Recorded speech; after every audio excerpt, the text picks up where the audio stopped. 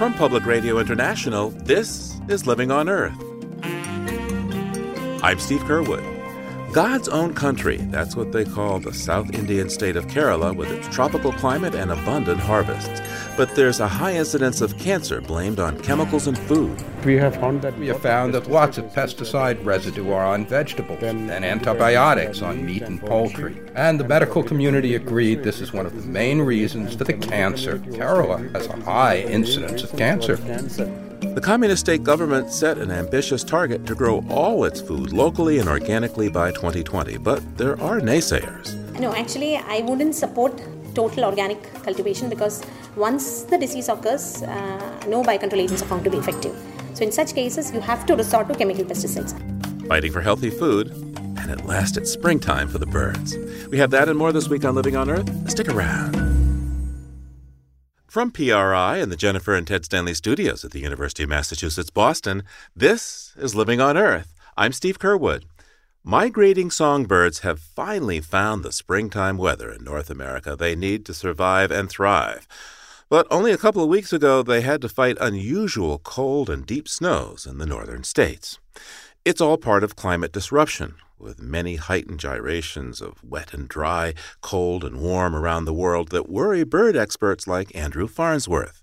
He's a research associate at the Cornell Lab of Ornithology and says this spring, most long-distance avian travelers felt the effects of extreme weather. That includes one of my favorite migrating birds, the scarlet tanager. So scarlet tanager is a really cool, quite long-distance migrant. So that's a bird that spends most of its life in the tropics. They're breeding in the U.S. for a pretty short period of time, but this is a bird that's traveling one way, certainly several thousand kilometers. They're also flying across the Gulf of Mexico. They're one of these birds we call trans-Gulf migrants. Males are brilliant scarlet red with black wings, and certainly a bird that many, many birders are hopeful to see every spring. So how does this unusual cold and snowy spring, how has that affected migrating birds in those areas that have been fairly frosty? Birds that are arriving to an area where the expectation is I'm going to be able to forage and find insects easily. And to arrive in a place like that and find 2.5 feet of snow obviously could pose major problems for finding food and sort of maintaining energy and fuel resources to continue migrating further. How fatal is this business of having snow on the ground in these places? It can be quite fatal. It may be that perhaps if conditions are not so horrible that birds are able to bounce back, and perhaps it just means a slight decrease in productivity. Maybe not all individuals are able to produce young that year. But in severe cases like this year, or what seem severe cases, where the cold is pervasive and the snow is pervasive, that could be a major hit to the population. Now, I spent a fair amount of time in the Northeast where black flies are really annoying and mosquitoes are, itch-provoking. And I have to remind myself that this is bird food, so that I should be happy that these insects are there. Talk to me about the relationship between migrating birds and the spring insect emergence. The idea is that the timing of migration relative to that explosion of insects is going to have some direct connection to how successful you are as an individual. So as an individual bird arriving to some place where there are black flies everywhere, you can produce a lot of young, and something about your timing of migration and where you go is genetic. Obviously, producing more young that do the same thing, you're going to be able to take advantage in theory of that same flush of insects, assuming it happens at the same time every year.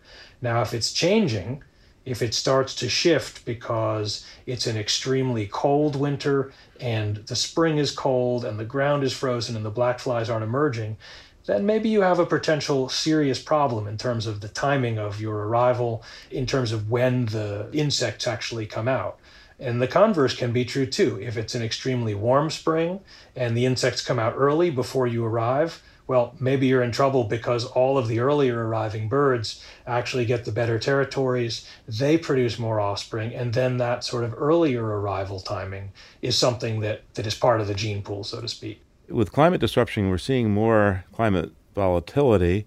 I guess sort of in general, spring is coming earlier, but there are these wide swings in spring. You're like, this one, winter stays way too long. How are birds going to be able to adapt to that?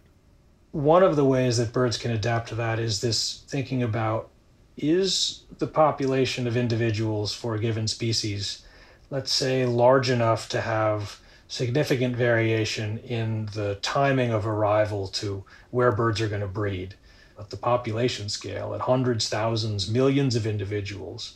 Do you have enough variation there in that group to deal with these kinds of extremes? For some species, that's certainly the case.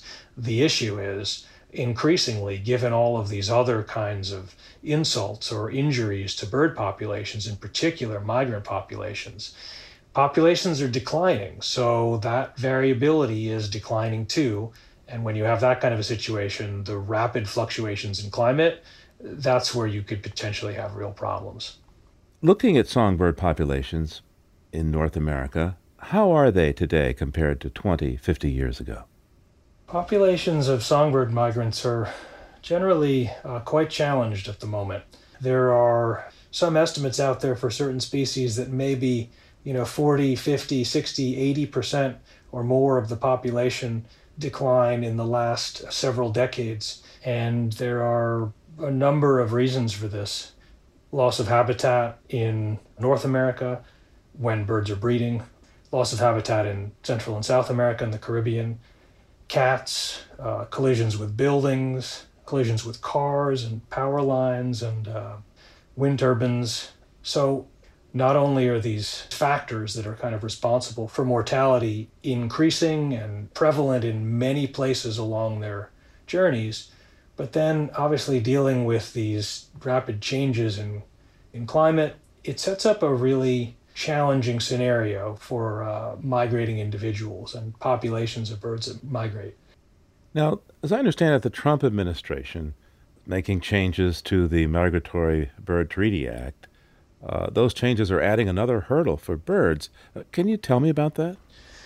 Yeah, so this is the 100-year anniversary of the Migratory Bird Treaty Act, and one of the big issues now is the Trump administration basically removing a number of protections that this act put in place to protect birds against some sources of mortality like open oil pits, various kinds of activities by the energy industry that in the past, under the Migratory Bird Treaty Act, were able to be held accountable for. So basically there were some teeth in the act that could allow for some sort of legal action. The Trump administration has effectively gutted that portion of the Migratory Bird Treaty Act. In doing so, I think opened up these migratory populations to a potentially tremendous amount of additional hazard. So what can people do who are concerned and want to help birds out? In the case of the Migratory Bird Treaty Act, you can be politically active and you can go out and vote. Even behaving locally, you can advocate to keep cats indoors. Feeding birds, in particular times like this, in the Midwest, for example, when there is so much snow left and not many insects around, there's no question that supplementing birds' food can help. There are tangible, tractable things you can do every day, and then there are kind of the grander human population level changes that both can happen. Andrew Farnsworth is a research associate at the Cornell Lab of Ornithology. Andrew, thanks so much for taking the time with us today. Thank you so much for having me. Really appreciate the time.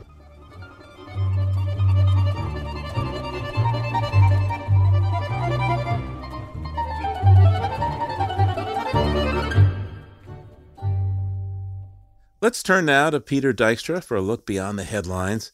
Peter's an editor with Environmental Health News, that's ehn.org and dailyclimate.org. I think Peter's on the line now from Atlanta. You there, Peter? Hello? I'm here, and how you doing, Steve? Oh, good. And you? I'm doing all right, and let's talk about Hawaii. It's an outlier, not just because it's way offshore from the lower 48 states, but it's an outlier because it still gets most of its electricity from the burning of fuel oil. Huh. Well, that sounds like Puerto Rico. They got most of their electricity from fuel oil. Well, at least when they had electricity. When they had electricity, right. But one of the things about fuel oil as your main power source is that it makes electric bills very volatile. When the price of oil goes up or down, the price of your electric bill goes up or down. And that spurred a huge growth in rooftop solar in Hawaii to the point where it's now estimated that 1/3 of the homes in the islands have rooftop solar. And I imagine that number is going up? It's going up, and not only that, but there are other industrial scale projects. A plan, for example, for 80,000 solar panels, a joint effort by the U.S. Navy and the state's biggest utility at the Pearl Harbor base. There's also some action on the state government level. They've mandated that clean energy be at 100% of the state's power generation by the year 2045, and that clean energy rewards be handed out in a system for utilities to encourage them to get in on the action. So it looks like solar is just going up, up, and up. Well, in Hawaii, but maybe not elsewhere. Thousands of miles away and maybe a universe away in terms of the way they're thinking about the future.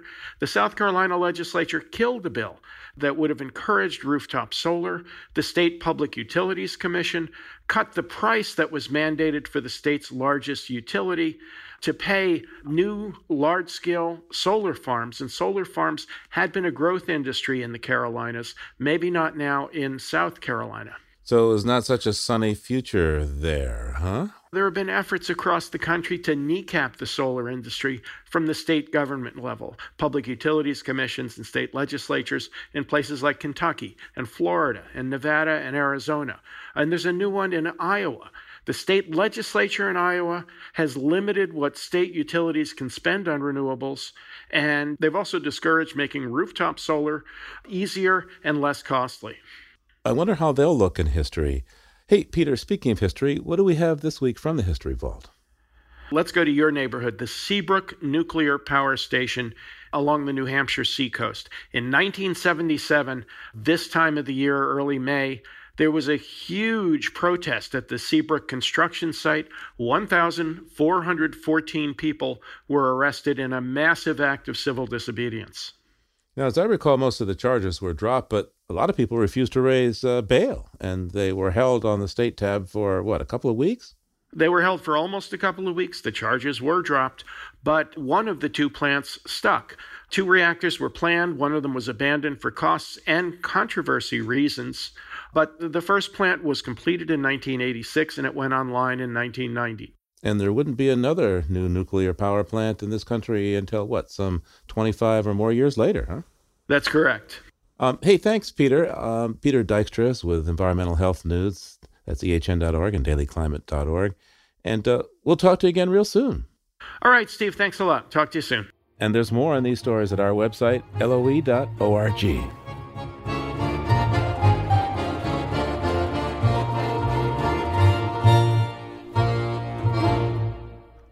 If you like what you hear on Living on Earth, please join us with a gift of $5 or more. Just go to loe.org and click on Donate at the top of the page. And thank you.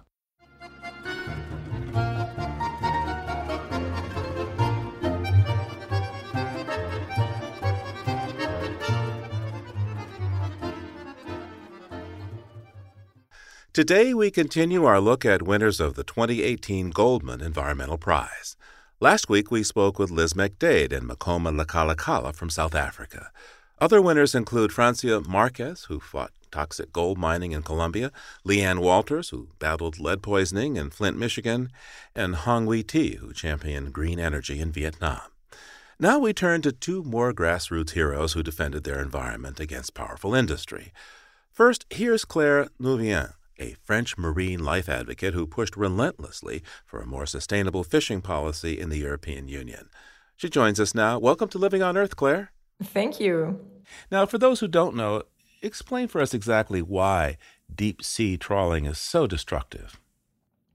Well, deep-sea bottom trawling is a fishing technique by which you have giant nets which are sent down to the very deep ocean, and they're dragged along the seafloor, and they're opened by huge doors. They're metal doors that make sure that the net stays on the seafloor, with ground rollers that take and crush much of life, and they're absolutely not selective. They take and pick up anything in their wake. So you can imagine that after deep-sea bottom trawling has gone anywhere, there's pretty much nothing left. Yeah, what are some of the worst things that it does? Well, it clear cuts anything that's on the seafloor. And what's dramatic is that animals that live in the deep sea are really vulnerable to overexploitation. They're very slow growing. They reproduce late, very late, later than human beings sometimes. You have to bear that in mind, right? And there are animals in the deep sea, such as corals, that can live thousands of years. And a single fishing net can come and destroy life that took thousands of years to grow. It makes absolutely no sense. So by 2005, I understand that you had founded your own nonprofit organization called Bloom. What does Bloom stand for, and what's the mission? So Bloom's logo is a little piglet squid. You really have to go check it out online. So cute, you would die for it. And Bloom was a name that was supposed to convey the message that the world is at a tipping point. We can, if we do the right things, we should have, very positive blooms in the ocean of nutrients that, nourish life. But if you do the wrong things, if you overfish, then the blooms you get are algae, seaweed, gelatinous things that will invade the ocean. And so I thought Bloom was a good tipping point name, okay, we've got a few years, we've got maybe a few decades more, no more, to really fix the damage we've created. So let's see where that takes us. Now, you chose to focus on changing the fishing practices of the supermarket chain, Intermarché. Why did you focus on them, and what was your approach? And anything which has to do with fishing in Europe is decided at European level.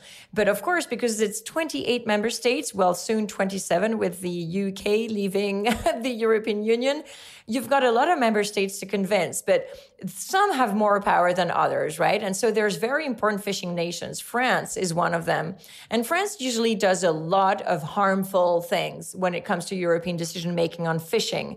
And so France was completely blocking any discussion on a deep-sea bottom troll ban just because it was actually protecting its own industry, which is not acceptable, right? And so we had to put a lot of pressure on France and also on those that operate deep-sea fishing. Intermarché is a retailer, so of course the public knows them. So that was the only easy bit for us.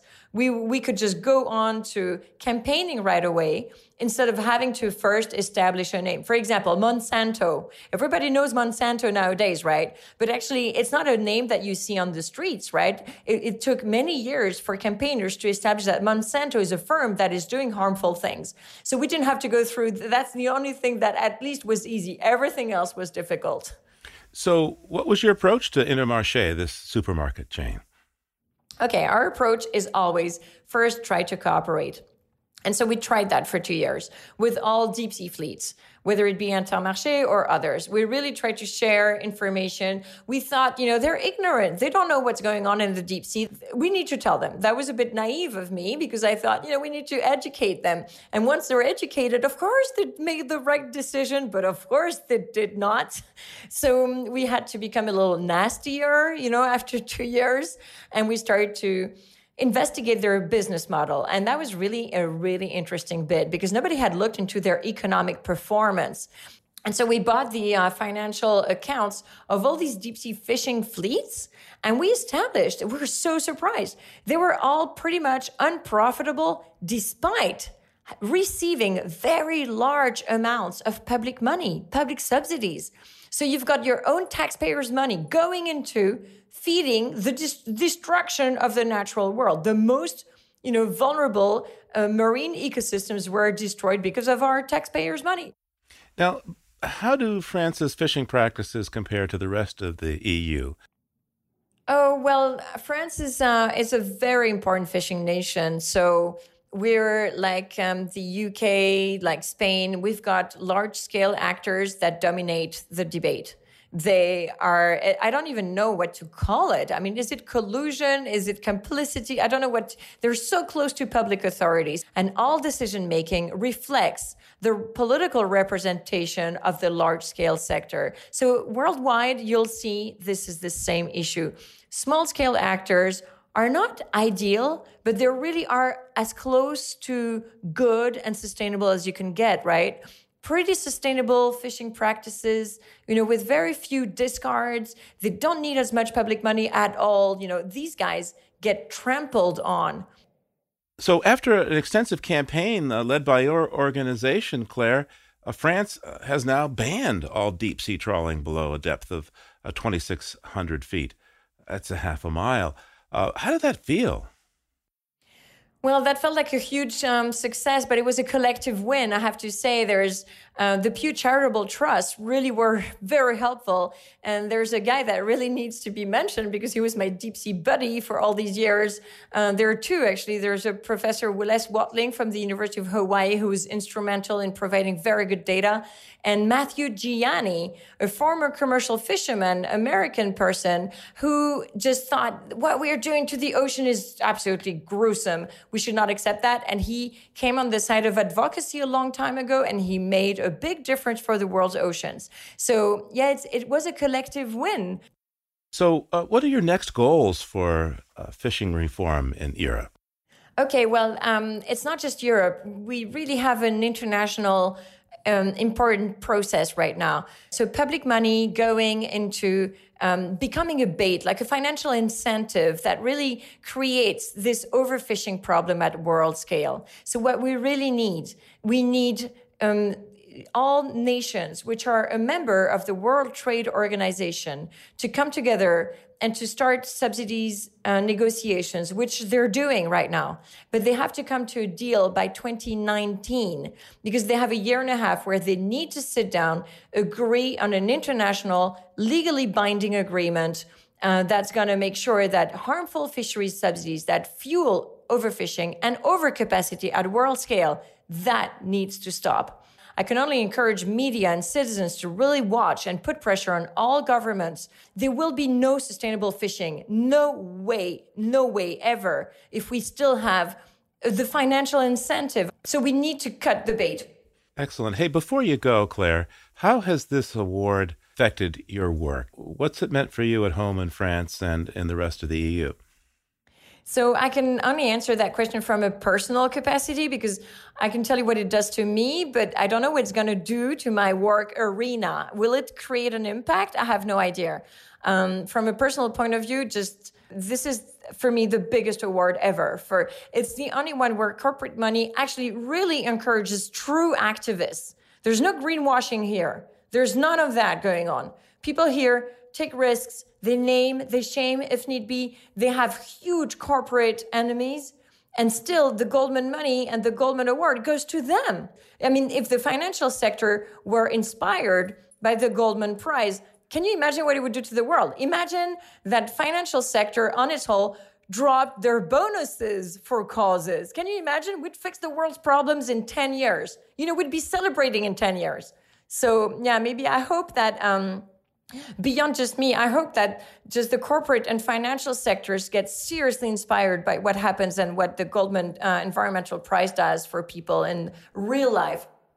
Claire Nouvion is the founder of the ocean advocacy group Bloom and one of this year's Goldman Prize winners. Claire, thanks so much for taking the time with us. And again, congratulations. Thank you very much. For the Islands Nations category of the Goldman Environmental Prize, this year's winner was Manny Colanzo, who spearheaded a campaign to eradicate lead paint from the Philippines. He also has his sights set on tackling the lead paint problem in other developing countries. He joins us now. Welcome to Living on Earth, Manny. Hello, Steve. So, when you began this, how prevalent was lead paint in the Philippines? Before we started our campaign, we have no understanding that paints being sold in the country contain high concentrations of lead. It was only after we conducted our first study, that was way back in 2008, that we realized that it's a huge problem. So, what compelled you to become so involved in solving this issue? In the Philippines, the practice of conducting blood lead tests, especially children, is not yet that common. So it is very difficult to ascertain whether a child is contaminated with lead or not. As you may know, lead in paint has been banned in US since the late 70s. But in many developing countries, lead in paint is still widely produced, distributed, sold, and used. In the course of our work, we have read about studies and reports in US about kids being poisoned because of their exposure to lead from different sources. And I think There is no question that if lead is bad for American children, it must be bad for Filipino children as well. First, I want to understand the studies that you did with Yes. with eco-waste to get hard data on the scope of the lead paint issue. What did you find? Yeah. First, we went to the paint stores to conduct a brand survey. We determine which brands and which colors will be bought. We prepared the samples and sent the samples to the laboratory for analysis. In most cases, brightly colored solvent-based paints contain high lead concentrations. This would be the yellows, the oranges, the reds, and the greens. And especially before the policy was implemented, we saw high concentrations of lead content in most of these paints. We have found dangerous concentrations of lead, sometimes above 10,000 to 100,000 parts per million, and when the threshold limit is only 90 parts per million. But the last study we conducted, Steve, was in 2017, and we're so relieved to find out that the percentage of paints containing high lead concentrations have significantly dropped. How were you able to persuade the paint industry to make changes?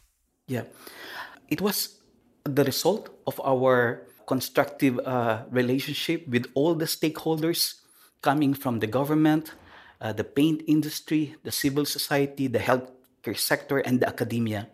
With respect to the paint companies, we have established good rapport with the Philippine Association of Paint Manufacturers.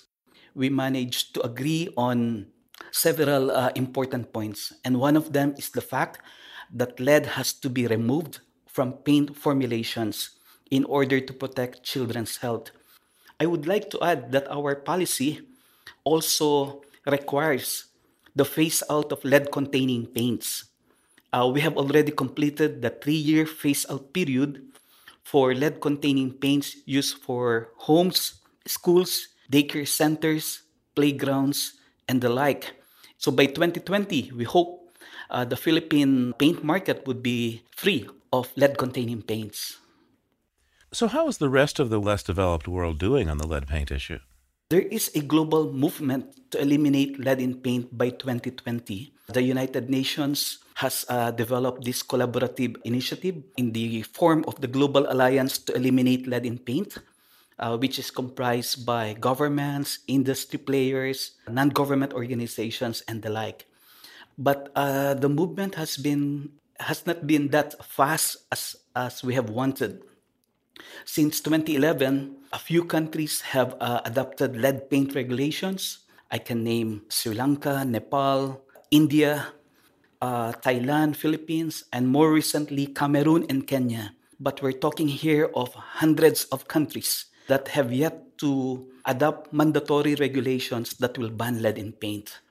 So there is a need for more work to be done and for paint makers as well as government regulators to, together with civil society, to come together and agree on a policy that will protect children from lead exposure and to phase out lead in paint at the soonest time possible. Manny Colonzo is the former president of Eco Waste and a 2018 Goldman Prize recipient. Congratulations, Manny, and thanks so much for taking the time with us today. Thank you very much, Steve.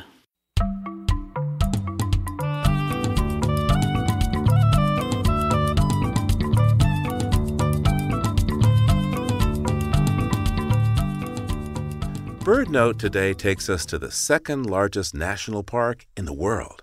It's over 17,000 square miles and is a UNESCO World Heritage Site.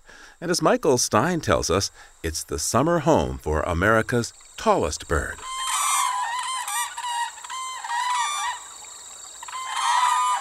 In the Canadian North, where Alberta meets the Northwest Territories, lies the huge Wood Buffalo National Park.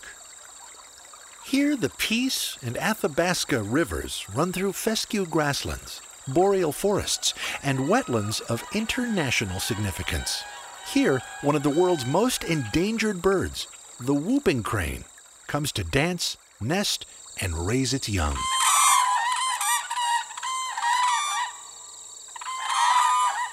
Visitors can see pristine ecosystems, 5,000 bison, 150-pound wolves, the largest freshwater delta in North America, and fire and ice that shape things on a grand scale.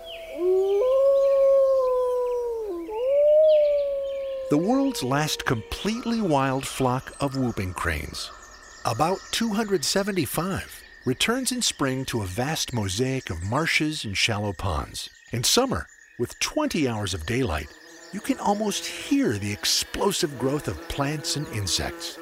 The insects become food for the dragonfly larvae that become food for the birds. When summer ends and the juveniles are able to fly, the cranes fly 2,700 miles to winter on the Gulf Coast of Texas.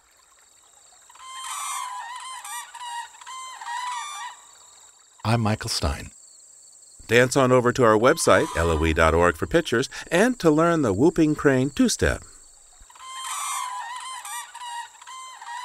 Coming up, why folks in Kerala, India say homegrown food protects their health. That's just ahead here on Living on Earth. Stay tuned. Support for Living on Earth comes from the Gordon and Betty Moore Foundation and from a friend of Sailors for the Sea, working with boaters to restore ocean health. It's Living on Earth. I'm Steve Kerwood. Kerala could be paradise. Tucked along the western side of the bottom tip of India, the state is always warm or hot, wet and luxuriant. Coconut palms fringe its beaches and line its roads, crops grow year-round, and Keralans are among the best educated in the country, with a literacy rate of about 98%. It's a traditional source of spices like cinnamon, nutmeg, pepper, and cardamom, but today its biggest export is its people, who work in businesses and bureaucracies in the Middle East and remit money back home. That cash has boosted Kerala's financial economy, but it has also left it short of people to work the land. There is locally produced rice, but most of the food is imported, and both rice and imports rely heavily on chemicals. Alarm at excess chemicals in food and rising cancer rates caused the Kerala government to pledge to go 100% organic by 2020. Living on Earth's Helen Palmer took a trip there to check it out.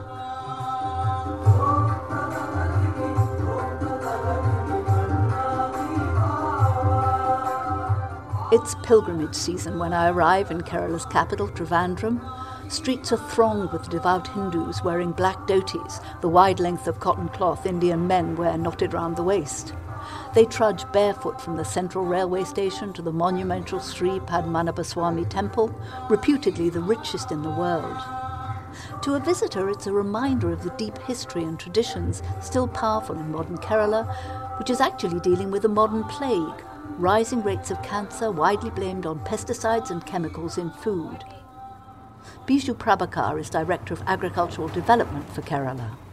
I was Food Safety Commissioner of the state. I was Food Safety Commissioner of the state in 2010 to 2013, during which we have found that lots of pesticide residue are on vegetables, then antibiotics on meat and poultry, or even some of the fish sellers or ice factory owners. They were keeping fish in formalin and ammonium sulfate and that kind of chemicals. So, this was actually widely publicized in the media, that these kinds of spurious material are in our food. And the medical community agreed this is one of the main reasons for the cancer, because Kerala has a high incidence of cancer. In the 3 years up to 2016, cancer rates in Kerala rose over 10% faster than in most of the country, and 2/3 of cases proved fatal due to a lack of specialized care. Biju Prabhakar says public anxiety and the cancer link with pesticides in food, much of which is imported, is why there's such urgency to become self-sufficient in local organic produce. Now people are really aware about Now this. people are really aware about this. And during the last 3 to 4 years, the production of vegetables has almost doubled. And we're trying to reach the target of nearly around 20 lakh. 200,000 tons of this vegetable to be produced over here. We are just short of that, 100,000. So the state is poised to convert itself to not only vegetables, coconut, everything, has to be certified without chemicals. It has to be certified in such a way that it has to be without chemicals. Rice is the main local grain, and though Kerala traditionally grows 600 varieties, most commercial paddy fields are full of high-yielding hybrid strains grown with chemicals. Export crops, spices like black pepper, turmeric and cardamom, and commodities like rubber, coffee and coconuts occupy a third of the state's agricultural land, and farmers favour them over labour-intensive vegetables, partly because there's a shortage of farm labour. That's one result of Kerala's low birth rate, related to the high level of education, which also means there are better paying jobs to choose. And the state has other hurdles to boosting food production to meet its goal of going 100% organic by 2020. Kerala's rice pot is a narrow coastal plain sandwiched between the sea and the Western Ghats, thickly forested highlands in the west. One major thing which is needed, especially for the poor farmers, is land. Usha Shulapani, director of the sustainability non-profit Tanal, says that shortage of agricultural land gets worse because fields are given as dowries when girls get married, or is subdivided between the farmers' sons. More than 92% of land holdings in the state are less than half an acre. So farms become too small to be economically viable, and since other jobs pay better, working on the land fell out of favour. In the last 10-20 years, what is happening in Kerala is that because people were moving away from farming, most of the people who have land, they are into other occupation. So the land is lying fallow. So the people start seeing cheap land. So people with other interest come and buy. This view of land as commodity has led to speculation and urbanisation and a real estate boom that caters to Keralans returning from abroad with cash and looking for larger houses. On top of that, says Usha, there's a problem with the agricultural leases for landless farmers. They're too brief. We need a policy for leasing where the poor farmers need to get land on a long-term basis, 5 to 10 years like that, not for 1 year. With a 1-year lease, farmers have little incentive to improve the quality of the soil. Agricultural Director Biju Prabhakar says there's a plan to ensure that land doesn't lie fallow if an absentee landlord isn't using it. So, absentee farmers will not allow not even a single land parcel to remain without cultivation. We are formulating that kind of a law which will encourage the leasing of land to other farmers or farmer collectives. Or otherwise, we are planning to have some kind of a taxation on those who are idling on the land. Ultimately, land is not the property of an individual. It's the property of the state. It's the property of the state. Taxing or taking over fallow land is all part of the communist state government's comprehensive Green Kerala program that covers everything from planting vegetable gardens in schools to composting food waste to create biogas. To help generate more income for farmers, Green Kerala mounted an ambitious agripreneurship fair at the former Maharaja's Kanakakunu Palace to showcase ideas to add value to everything, from coconut fibre for shoes and handbags to root vegetables. Technical Officer Sophia Shanavas of the Central Tuber Crop Research Institute points proudly to a pile of unfamiliar knobbly roots of all shapes, sizes and colours. Taro, cassava, yams, and tells me there are endless ways to use them. Whatever you can prepare with potato, we can prepare with all tuber crops. Cassava chips we are having, sweet potato chips we are having, taro chips we are having, then we have noodles, then we have pasta. Then we have pasta. He tells me farmers can bring their crops to the Tuber Research Institute, which will use their fancy machines to turn them into jam and flour and snacks. Cassava is gluten-free, Shanavas tells me, and many of these roots are loaded with antioxidants. Indeed, that's one thing I found most striking. Every food, every spice anyone grows here seems to have some special health benefits. It fights cancer, it's good for the heart. This focus resonates with the Indian tradition of Ayurvedic medicine, and some 30 years ago Kerala opened the world's first Ayurvedic resort.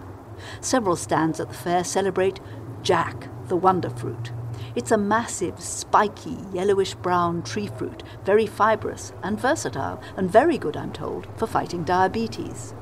From the seed, we make cakes and the biscuits, and from the spikes, we make pickles. It's very tasty and very spicy, okay? And we can make that wine. It's actually banned in Kerala. No wine in Kerala? No, there is wine, but it is illegal, okay? From the pulp, we can make juice, jam, squash, a lot of things, halwa.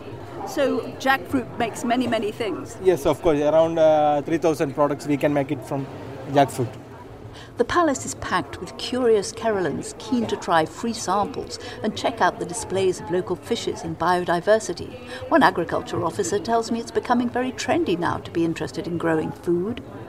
But it's no easy task to increase organic food production, and even the productivity of commercial rice is falling, partly due to problems with the soil itself.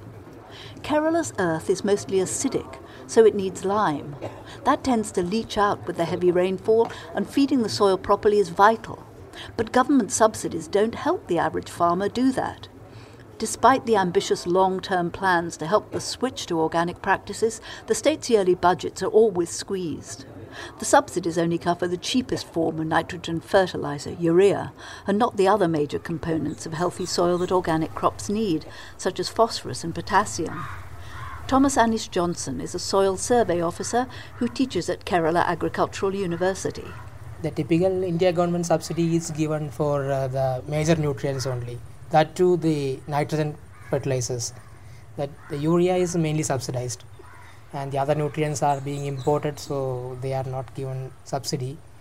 Lime is also sometimes not given at a subsidized rate, so lime application is also not practiced mostly. Give me some idea of what the subsidized price for the fertilizer would be versus what has to be imported. So here the subsidized urea is given at around 5 rupees per kg, while the other nutrients, that is phosphorus and potash, around 20 to 25 rupees per kg.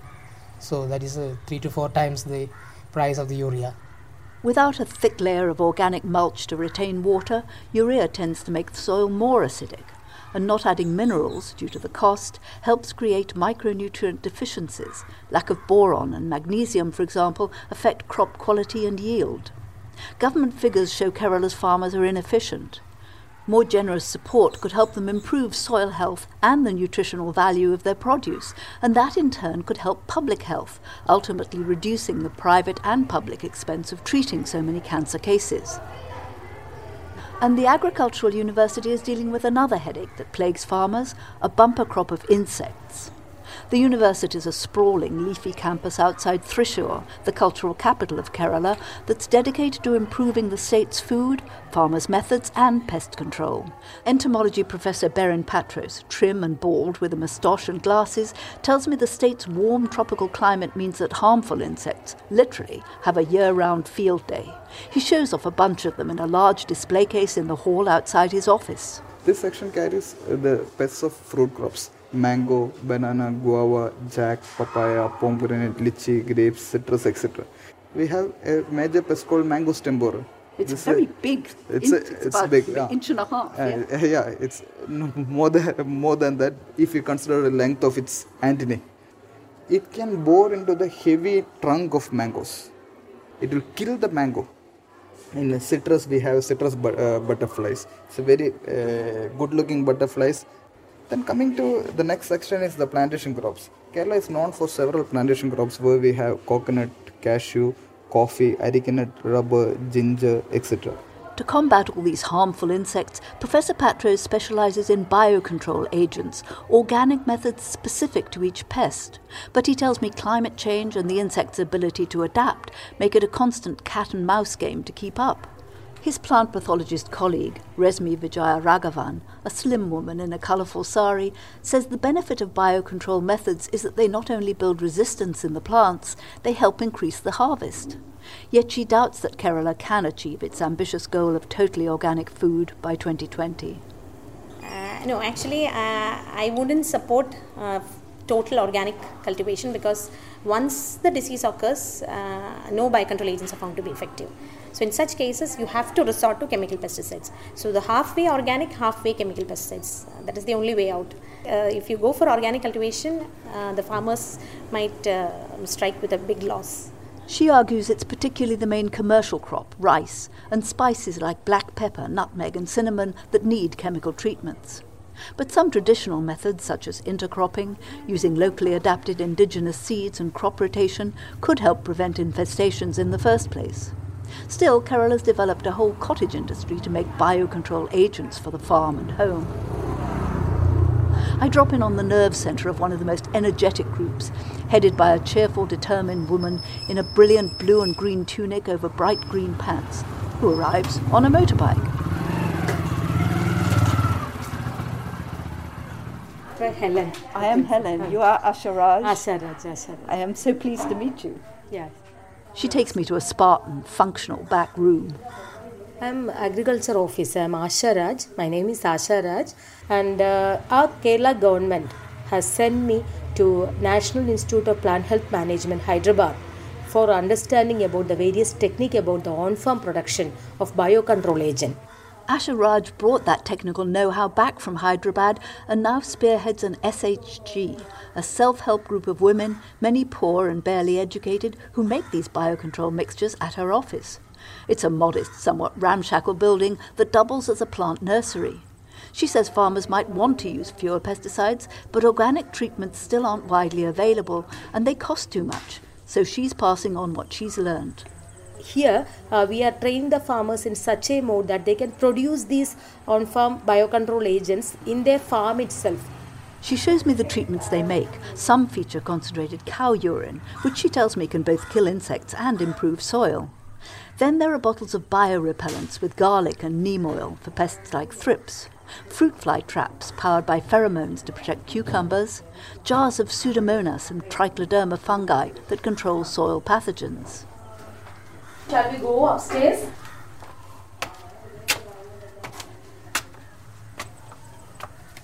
Oh, I see all your seedlings there.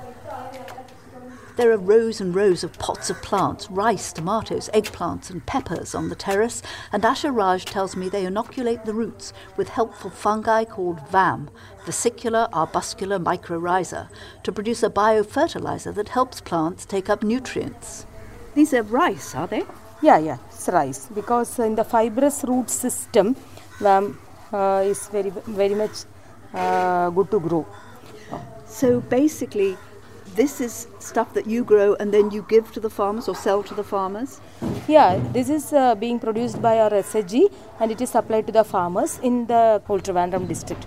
Asha Raj says she's already trained dozens of farmers and it's paying off for them. Their organic crops now sell for prices at least 50% higher than conventional ones. But making those higher prices a reality for every farmer is a steep hill to climb. Usha Shulapani of the non-profit Tanal says what financial help the government does offer needs to be firmly focused not on what's being grown, but on the farmer. Till now, the whole policy was not farmer-centric. It was crop-centric. Who need to get the support is farmer, not the crop. We have to promote mixed cropping and also crop rotation for the farmers to become sustainable in the both economically and ecologically. Kerala's agriculture director, Biju Prabhakar, is fine with supporting the farmers, but he says in the name of public health and their own health, people should be happy to pay higher prices for safe, nutritious food. The farmers have to be subsidized. Farmers have to be subsidized because they are the persons who are producing. The question is whether you'd like to pay more for foodstuffs or whether you like to pay at least 10 times in the hospital for treatment of some of the disease. And Usha Shulapani says another shift to make the organic goal a reality is reviving old indigenous varieties. They are more nutritious and can be a hedge against climate change, along with permaculture practices.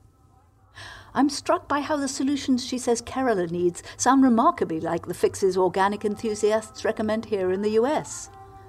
Maybe, in the end, since we have just one Earth, feeding and caring for the soil is the key to health and nutritious food for all of us, whether we pray to Vishnu or some other god.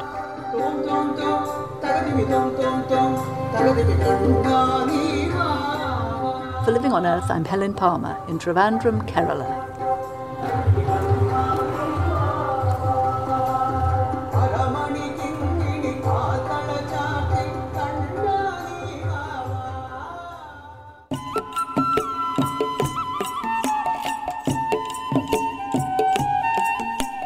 Living on Earth is produced by the World Media Foundation. Our crew includes Naomi Ehrenberg, Bobby Bascom, Savannah Christensen, Jenny Doring, Jamie Kaiser, Hannah Loss, Don Lyman, Helen Palmer, Ainsley O'Neill, Adelaide Chen, and Yolanda Omari. Tom Tiger engineered our show with help from John Gesso. Allison Larishdeen composed our themes. You can hear us anytime at LOE.org, and like us, please, on our Facebook page, PRI's Living on Earth, and we tweet from @LivingOnEarth. I'm Steve Curwood. Thanks for listening. Funding for Living on Earth comes from you, our listeners, and from the University of Massachusetts Boston, in association with its School for the Environment, developing the next generation of environmental leaders, and from the Grantham Foundation for the Protection of the Environment, supporting strategic communications and collaboration in solving the world's most pressing environmental problems. Support also comes from the Energy Foundation, serving the public interest by helping to build a strong, clean energy economy, from Carl and Judy Fehrenbach of Boston, Massachusetts, and from Solar City, America's solar power provider. Solar City is dedicated to revolutionizing the way energy is delivered by giving customers a renewable alternative to fossil fuels. Information at 888-997-1703. That's 888-997-1703. PRI, Public Radio International.